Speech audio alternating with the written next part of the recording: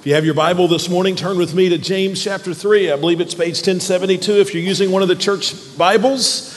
And we will begin. There is a difference, as I'm sure you know, between education and wisdom. If education is being smart in the head, wisdom then is being smart in the way that you live.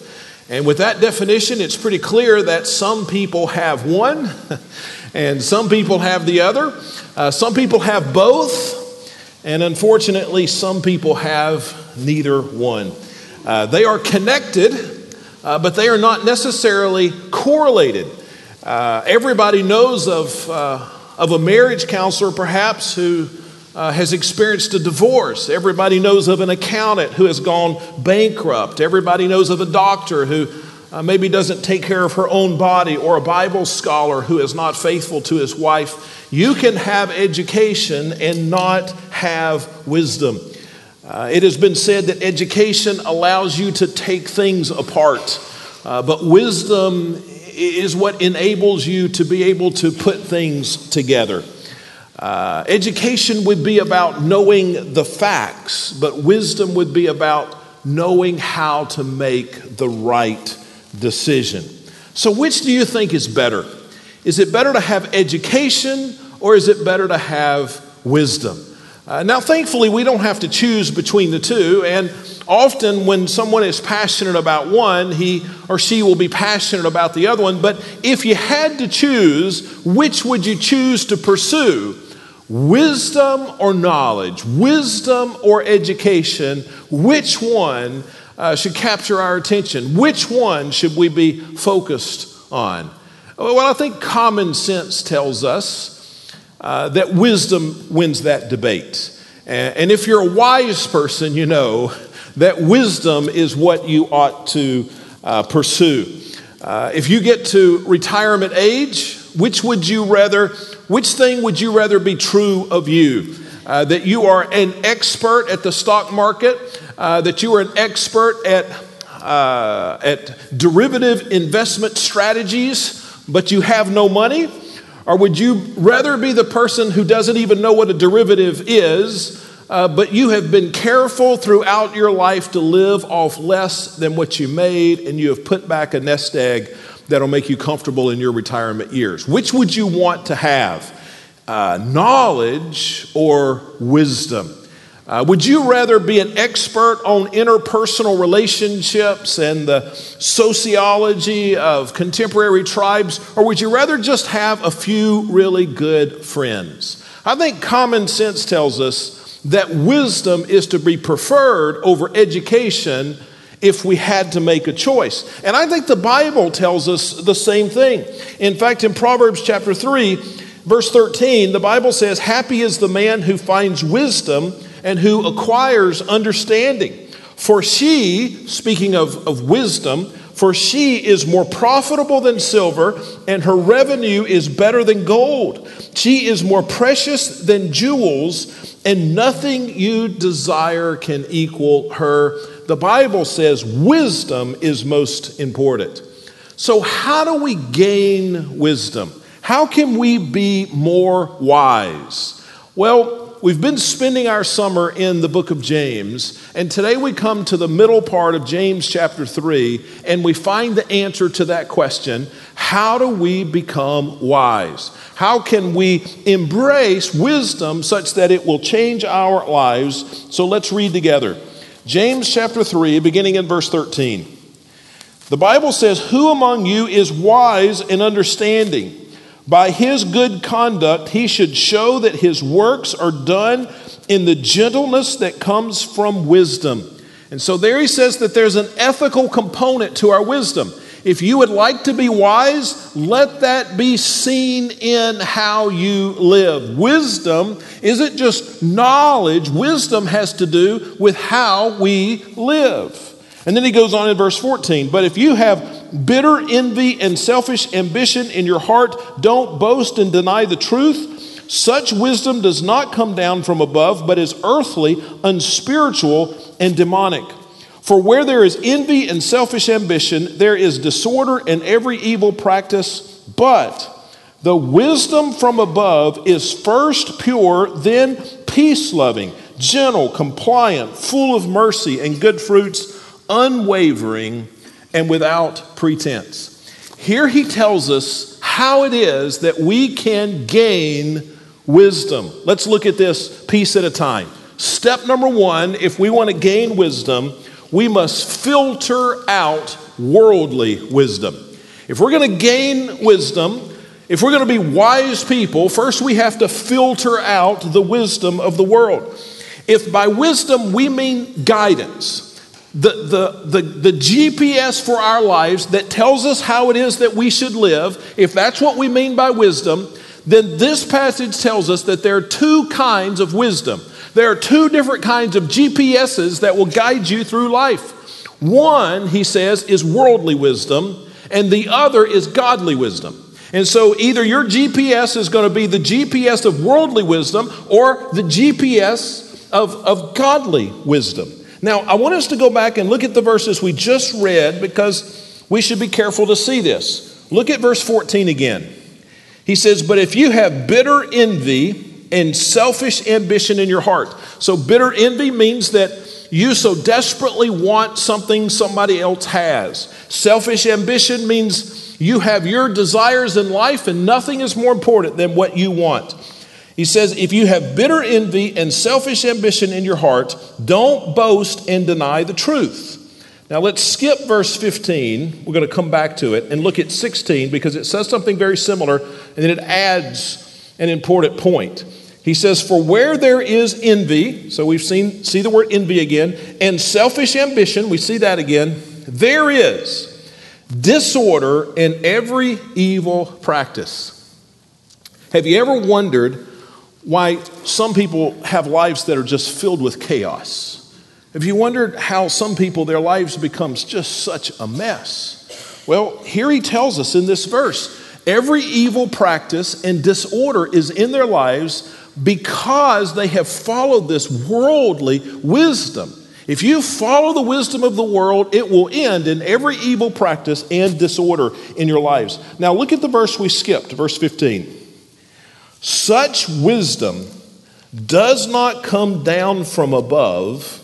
So this is not wisdom from God that does this, but is earthly, unspiritual, and demonic. See, what we've got to understand is that there is a battle going on around us. That Satan, this worldly wisdom, that Satan is trying at every turn to deceive us, to confuse us, to send us down the wrong path, to get us to make bad decisions about our marriage, bad decisions about relationships, to make us make bad decisions in our career or our ministry or in our attitudes. Satan is constantly working on you. He is constantly giving you this wisdom, giving you this demonic direction to throw you off the path that God wants you to be on. And if we're going to be wise people, the first thing we've got to do is just recognize that there's so much worldly wisdom around us and learn to be sensitive to that. The Bible uses some important language, I think, to highlight this. Listen to these verses. 1 Peter 5:8 says, be sober-minded, be alert. For your adversary, the devil, is prowling around like a roaring lion looking for anyone he can devour. Now that describes this battle that we're in. And so it says that Satan is around every corner. He's behind every tree. Every time you make a decision, there he is with worldly wisdom trying to confuse you and distract you and deceive you so that you would make a wrong decision in marriage and life and child rearing and job and career and finances and health and in everything. He is actively pursuing you. This worldly wisdom is all around us. Listen to Ephesians 6:11.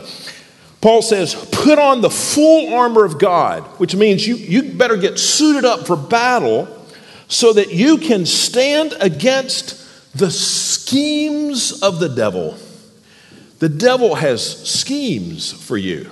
I mean, that ought to frighten us a little bit, that the devil has a file folder with my name on it. And in that file folder, there are 34 steps for how to ruin my marriage. There are 14 steps. It's got Mark McClendon's name on it. 14 steps to ruin Mark's reputation. And there's a file folder with your name on it. Satan is smart and he has a strategy. And he's working to bring worldly wisdom in your life to derail you from God's path so that there would be every kind of evil and disorder and chaos in your life. If you go down just a few verses there in Ephesians 6, verse 16 says, in every situation, take up the shield of faith with which you can extinguish all the flaming arrows of the evil one. He is shooting arrows at me and at you to get us off the path. The Bible says, Jesus said in John 8:44 that Satan, when he lies, that he speaks his native tongue. He's lying to you. He's lying about every area of life. And you hear it through the media that you're exposed to, oftentimes through even the people around you. You hear it through the thoughts in your head. You hear it through the things that you read. You hear it through the advertisements that you look at. All around us, we're getting this worldly wisdom, and it's seeking to derail us. If you're a teenager, I'm telling you, there's all kind of worldly wisdom, and if you're not sensitive to it, it'll put you on the wrong path. If you're a young family and you have a young marriage, Satan has a strategy to destroy your marriage, and he's given you worldly wisdom to get you off track. All the time, every one of us, we face this. And the scary thing is, we are so prone, without even realizing it, to having our behavior and our values even influenced by things around us. I don't think we even recognize how much of what we say and what we do and what we feel is we allow it to be determined by just the things around us. One of the things that happened when I moved to Ohio, I lived in Alabama and grew up in the South, and God moved me to pastor a church in Ohio for 12 years. And when I got up there, you won't be able to imagine this, but they said I talked funny. And I remember maybe my second or third message I preached there, I told a story about, you have to listen closely to this, about how I carried my wife to the store. And they laughed. I mean, I could hardly finish the service. They just could not get over that. They were wondering afterwards, well, did you have to tie her up first? I mean, what? Did you carry her in a wheelbarrow? Did you throw her over your shoulder? What do you mean you carried her to the store? I was so embarrassed. And so I worked really hard not to ever say I carried anybody anywhere unless I actually did carry somebody somewhere. And so I really was embarrassed. And so I worked hard at it. And after that, I don't think I ever said it again until about a week ago. And I was talking to somebody here, and I was talking about a little trip I had taken recently, and I caught myself telling them that I carried a couple of my girls to the beach. And as soon as I said it, we are influenced. I mean, that's not perhaps a sin. I haven't said the word y'all yet, so I mean that would be a sin. But how we are so subtly influenced by our environment. Now, worldly wisdom is all around us, and it's exerting a subtle influence on us. And I just don't think sometimes we realize how susceptible we are. We sang, Austin led us on a Sunday night a few weeks ago in singing the song, Power in the Blood. Were you here that Sunday night? It was so funny to me, and I love that song. But I think I've pastored now in 4 states. And I think you could blindfold me and carry me to a state and leave me blindfolded and let me hear a church sing that song. And I could tell you what state I was in. You see, in the state of Mississippi, the way you say power in the blood is par. There's par in the blood. There's par in the blood. And I heard that. I learned to sing it. There's par in the blood.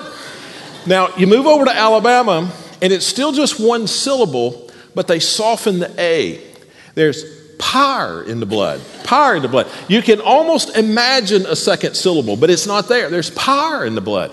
Now, here in Texas, you have about 1.5 syllables in the word. It's power in the blood. I noticed there's power in the blood. And we sang it, and Austin and all of the people around was laughing up here. And now, it doesn't fit the melody of the song, but in Ohio, there's 2 full syllables. There are 2 full syllables in the word. There is power in the blood. There is power in the blood. And somehow they make it work. So we are so influenced by our environments.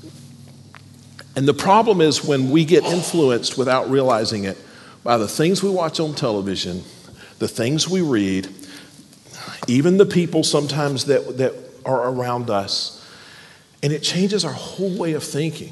We have to filter. We have to be sensitive to worldly wisdom and filter it. I spent a few hours in somebody's home 2 or 3 weeks ago. I was out of town, and these people have much the same values that I have. We have many things in common, but politically, we are just absolutely on opposite sides of the fence. And so we don't talk about politics, or I don't talk about politics. And when they bring it up, I try to change the subject because it's oil and water. But I was sitting in their home for a few hours, and we were talking just about stuff. But in the background, the television was on, one of these 24-hour news stations. Now, it wasn't the news station that I ordinarily would have had on in the background. But this was the day that there were, I think, 3 Supreme Court rulings that all came down the same day. Do you remember that? And the people on this television station, they didn't like any of the 3 rulings. And they were going crazy. It was like their pants were on fire. They were yelling and screaming. They were just having a nervous breakdown on the television. And they were saying all kinds of very vindictive things. And so while we were having the conversation, I'm listening to this in the background. But you know, after a few hours of that, I understand now why these people have a completely different political view than I have. If I listened to that for hours every day, I would think the same things that they think. It is the environment around us, if we're not careful, that will determine how we think about things. We must learn to filter this worldly wisdom. Listen to Psalm 1:1. We're not going to show this to you on the screen yet. We're going to come back to it in a moment, but just listen to it now.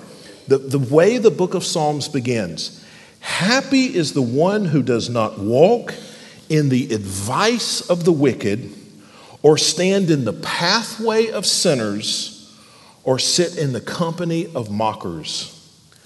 If we are not sensitive to the worldly wisdom around us, it will lead us to every form of evil, as James 3 says, and chaos in our lives. If we learn marriage and commitment from watching The Bachelor, if we learn intimacy by looking at pornography, if we get life coaching from Oprah Winfrey, if we learn contentment from watching home renovation shows, I want to hit where everybody lives.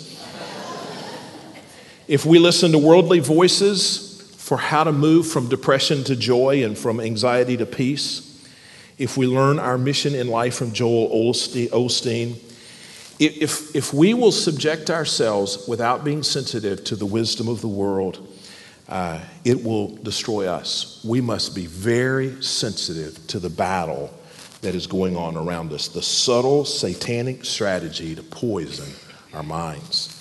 Now, let me just give you a little bit of a bonus here.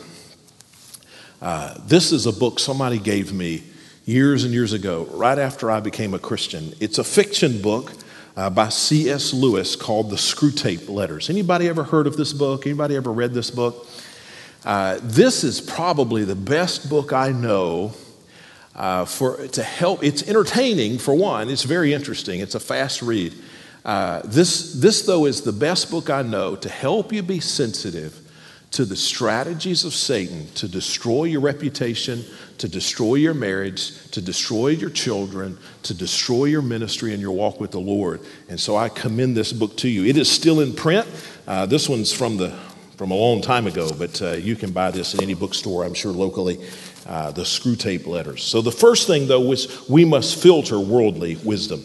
The second thing we need to do if we're going to be wise is we must look up for true wisdom. We must look up for true wisdom. Look back at James chapter 3, verse 17. But the wisdom from above. And so the godly wisdom is from God. It's above. The wisdom from above is first pure, then peace-loving, gentle, compliant, full of mercy and good fruits. We must look above. If Satan is actively trying to deceive us, if that is true, it is also true that the Lord is actively trying to lead us.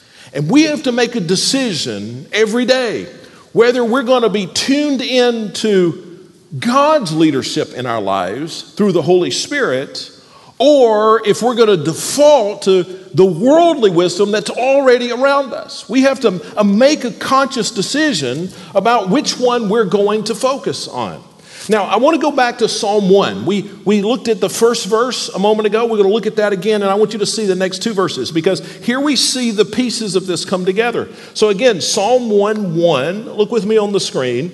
Happy is the one who does not walk in the advice of the wicked, or stand in the pathway of sinners, or sit in the company of mockers. That's worldly wisdom. Listening to the sinners and the mockers, that's worldly wisdom.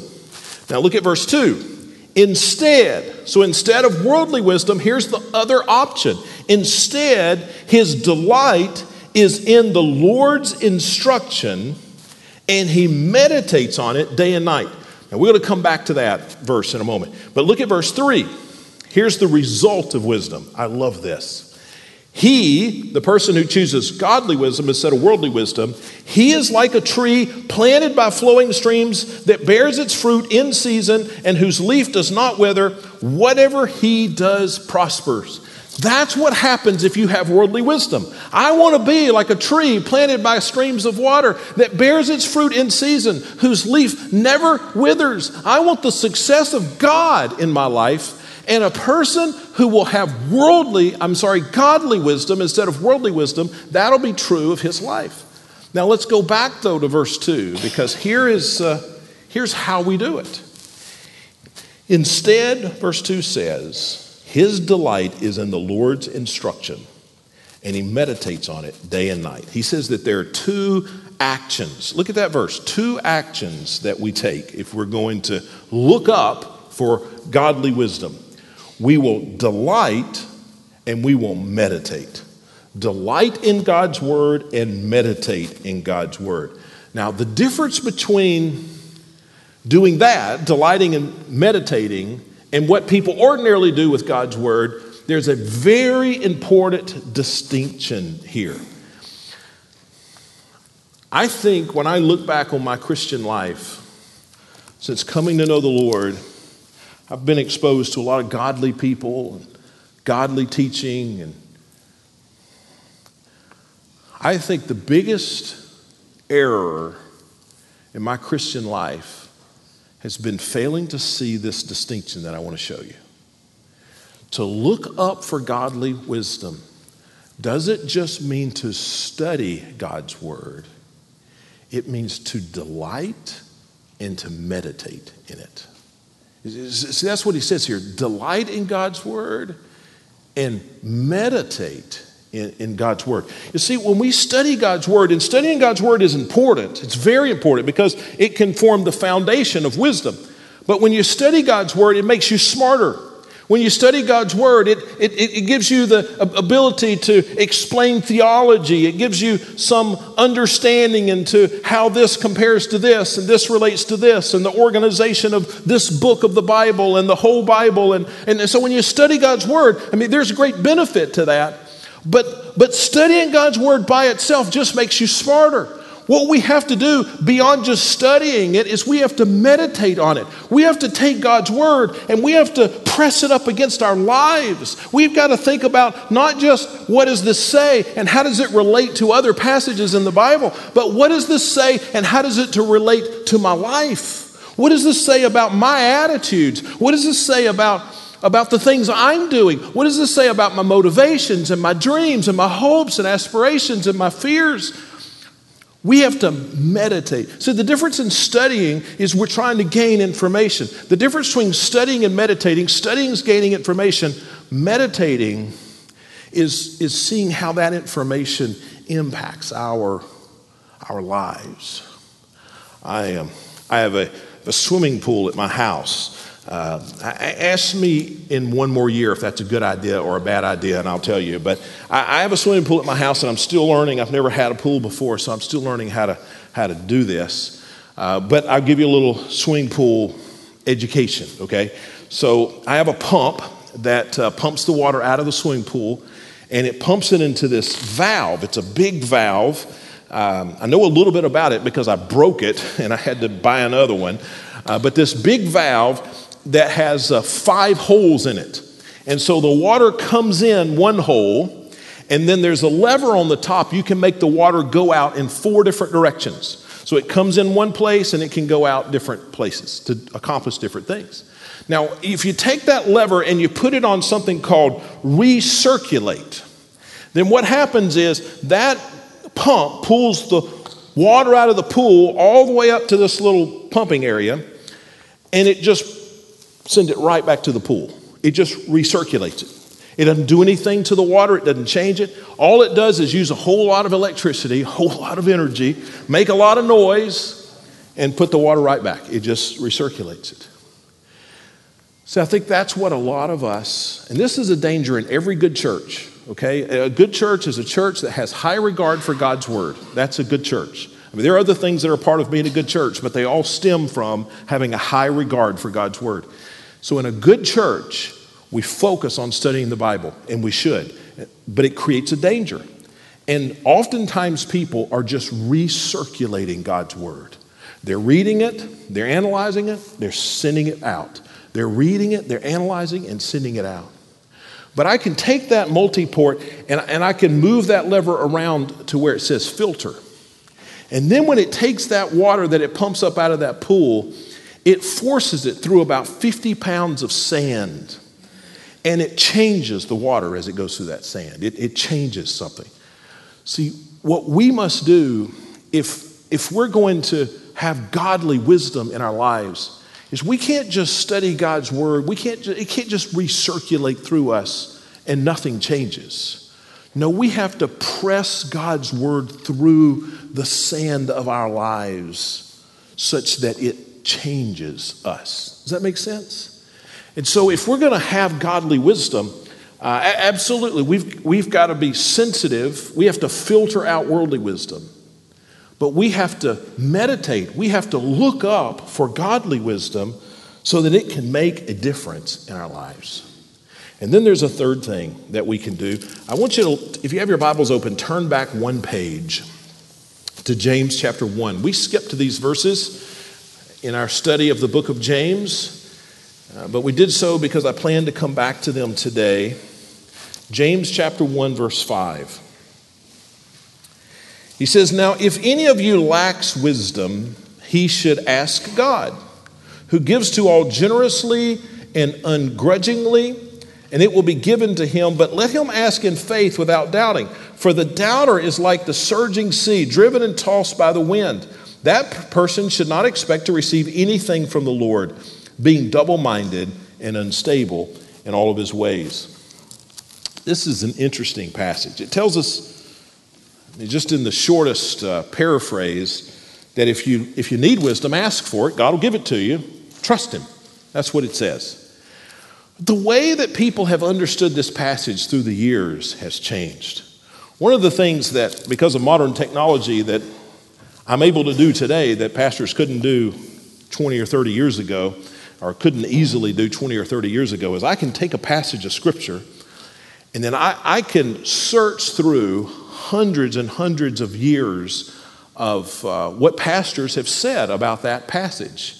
And I can pull that out very quickly, and I can just read through there and sort of see how people have understood a passage differently through the years. Does that make sense? And so I don't always take time to do that, don't always have time to do that, but I did this week. And so I took this passage, and I have, in this electronic library, I have thousands of sermons, tens of thousands of sermons preached in the 1500s, 1600s, 1700s, 1800s. And so I had it searched for these verses, references to these verses amongst English-speaking preachers for 400 years. And as I pulled that out, I noticed that we have changed our understanding of this verse through the years. The way people understand this verse today is that, for the most part, we just need to occasionally pray that God will give us wisdom. And then we just need to have this trust, this generic, mystical trust that God will do it, that God will give us wisdom, and then we just go on with life. But that's not how they preached it 400 years ago. The way they understood it, and I think this is more faithful to the text, that this is not about an occasional prayer, but this is about a moment-by-moment conversation with God, seeking direction for what we say, what we do, and how we feel. That moment by moment, I'm talking to God. God, what should I do? How should I think about this? Am I losing my cool? Do I have the right attitude about this? Am I going to say the right thing? That we carry on this moment by moment conversation with the Holy Spirit. We're staying in step with the Holy Spirit, and that the Word of God promises us that if we'll do that, He'll give us wisdom. He'll give us direction. Now, with that in mind, let's look at it again, verse 5. Now, if any of you lacks wisdom, is that any of you? I mean, that's all of us, right? He should ask God. So we're in this constant conversation with God, who gives to all generously and ungrudgingly. God delights in giving us direction. You know, I'm a dad. If my girls ever call me and say, Dad, I'd love to get some advice. I mean, dads, isn't that like the greatest thing you could ever hear, right? We want our kids to ask us for advice. God delights in giving you counsel. So he says, he gives to all generously and ungrudgingly, and it will be given. Then he says, let him ask in faith without doubting. Now, what does it mean when he commands us not to have doubt? That doesn't mean what we think it does. It doesn't mean you just need to try really, really hard to trust and not doubt. That's hard to do. If I were to tell you that there is a 60-foot tall dinosaur in the parking lot trashing all of the cars out there. Now, do you believe that? No, I know you don't. You're not going to hurt my feelings. You don't believe. So what if I were to tell you, please try hard not to doubt me? I mean, could you not doubt? No, you're going to doubt. You can't really control your doubt. What he says here what he means when he says here, don't doubt, is he's talking about obedience. He's not talking about God will give you some information that you can have an opinion on. He's talking about God will give you some instructions and you need to be obedient. The opposite of doubt is not belief. The opposite of doubt is obedience. If I were to say to my child in front of a hot stove, don't touch that stove, it's hot. Don't doubt me in that. What am I saying? You need to obey me. I'm not just giving you information for your amusement. I've given you some instruction. Here's what you should do. And so what it means here when it says that if I need wisdom, I should ask God. I should be carrying on this conversation with God. And when God says something, I should be obedient to it. I'm not to have an opinion about it. I'm just to be obedient to it, moment by moment. You know, the difference in, I think, the contemporary way of understanding this verse and the old way is the difference between a compass and a GPS. And so if I had a compass here and I was talking to somebody here that could give me some directions with this compass, and I said, how do I get from here to New Orleans? Well, we could hold that compass and we could look some things up on the map, and the compass would tell me that New Orleans is that way. Okay? Now, that doesn't help me much. I think it's that way, but that doesn't help me much, does it? I mean, I can't just get in my car and start driving that way. But if I have a GPS, what does a GPS do? A GPS doesn't just say it's that way. The GPS says turn right on North Street. go 30 miles, turn left when you pull into Lufkin, or however you get to New Orleans. It would give me step-by-step directions. And so this doesn't just mean that once a week or once a month you pray that God gives you wisdom and then just trust somehow that happens. No, this is every step of the way. God, what should I do? You're carrying on a conversation. 1 Thessalonians 5:17 says to pray continually. Carry on a conversation with God. God, what should I do? Give me direction. Holy Spirit, guide me. God delights in doing that, and He will give you directions every step of the way. You know, the other interesting thing about a GPS is, it only gives you one direction at a time, right? I mean, I guess, fancy GPSs, maybe you could pull up a whole list, but I mean, that GPS, it doesn't tell you the 45 turns you need to make. It just tells you the next one. See, that's how God works. He's not going to tell you what you need to do 3 weeks from now. He's going to tell you what you need to do now. He's going to need to tell you what you do now. The problem when we are unwise is not that the information's not available. It's just that we're not listening. Moment by moment, we need to be in communication with the Holy Spirit. Yesterday, Don and I were, last night, coming back from Tyler, and I've lived here a year and a half. I still don't know how to get to Tyler. My GPS takes me a different way every single time. There must be 100 ways to get from here to Tyler and back. So I'm following the GPS, loosely following the GPS like a lot of men do, and so we're coming back, and Donna interrupts my talking, and she says, I think you missed a turn. And so I looked down at the GPS, and sure enough, she was right. It was now telling me to turn on this little dirt road that was ahead of us somewhere and find a way over.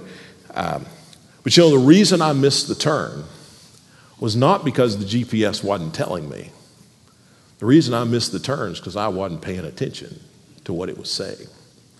If you will pray without ceasing, if you will walk in step with the Holy Spirit, He will guide you. Filter out worldly wisdom. Let's meditate on God's word, press it against our lives. But moment by moment, let us be asking for wisdom so that God will guide us. Now, I want to end by just sharing with you an encouraging word. As I prayed through this, and how this applied to my life, the Lord reminded me of an Old Testament story, a historical account, really. It's in 1 Kings chapter 3. It's the story of Solomon. Solomon was the third king of Israel. And when he became king, God said something to him that is amazing. God said, Solomon, I'll give you anything you ask for. What do you want? And Solomon thought about it, and Solomon said, there's one thing I want. Make me wise. Make me wise. And God smiled at that answer, and God said, I will, and more. And in verse 12, this is what God says to Solomon, I will therefore do what you have asked. I will give you a wise and understanding heart, so that there has never been anyone like you before and never will be again. I wonder if that offer is still available. Wouldn't it be something if I could just pray, God, make me the wisest man on earth, and God would just do it. I mean, if wisdom is the key to marriage and ministry and reputation and child rearing and finances, and if wisdom is the key to everything, what if I could pray? What if you could pray, make me the wisest man on earth? Do you think God still offers that? I think He does. Jesus said in John 16:13 these words, and he was talking to His disciples, but He's talking to us. He said, when the Spirit of truth comes, that's the Holy Spirit. When the Holy Spirit comes, He will guide you into all the truth. For He will not speak on His own, but He will speak whatever He hears. He will also declare to you what is to come. The Holy Spirit of God, who knows all, who has all wisdom, who has the wisdom of God. The Holy Spirit of God is right here in me. And the Bible says that God delights to give me wisdom through his Holy Spirit. You know how far I am away from being the wisest person in the world? You know how far I am away from that? As far as I am away from making a decision that I would moment by moment listen for the words of the Holy Spirit in my life. That's how close we are to being fully the wisest person around. The internet's changed how we have information, right? You don't have to be the smartest man in the world. You just need Google, right? You don't have to know a lot. You just need Wikipedia. I mean, you ask me a question about the most obscure thing. As long as you give me 15 minutes, let me run back to my office. I know the answer, right? I mean, the internet's changed because in the internet we have, I mean, this is an exaggeration, but in the internet we have all information. Isn't that something? You know how smart that makes us? Well, in the Holy Spirit, we have all wisdom. Always. There's not one piece of wisdom that's not searchable, and the Holy Spirit lives in my heart. If I would be sensitive to the Holy Spirit, filter out the world's wisdom, meditate on God's word, but be sensitive moment by moment with the Holy Spirit, I can be wise. Now, let me ask you to bow your head and close your eyes for a moment. I want to say two things to you. And I ask you to bow your head and close your eyes because no distractions. These are just so important. So just as still as you can be.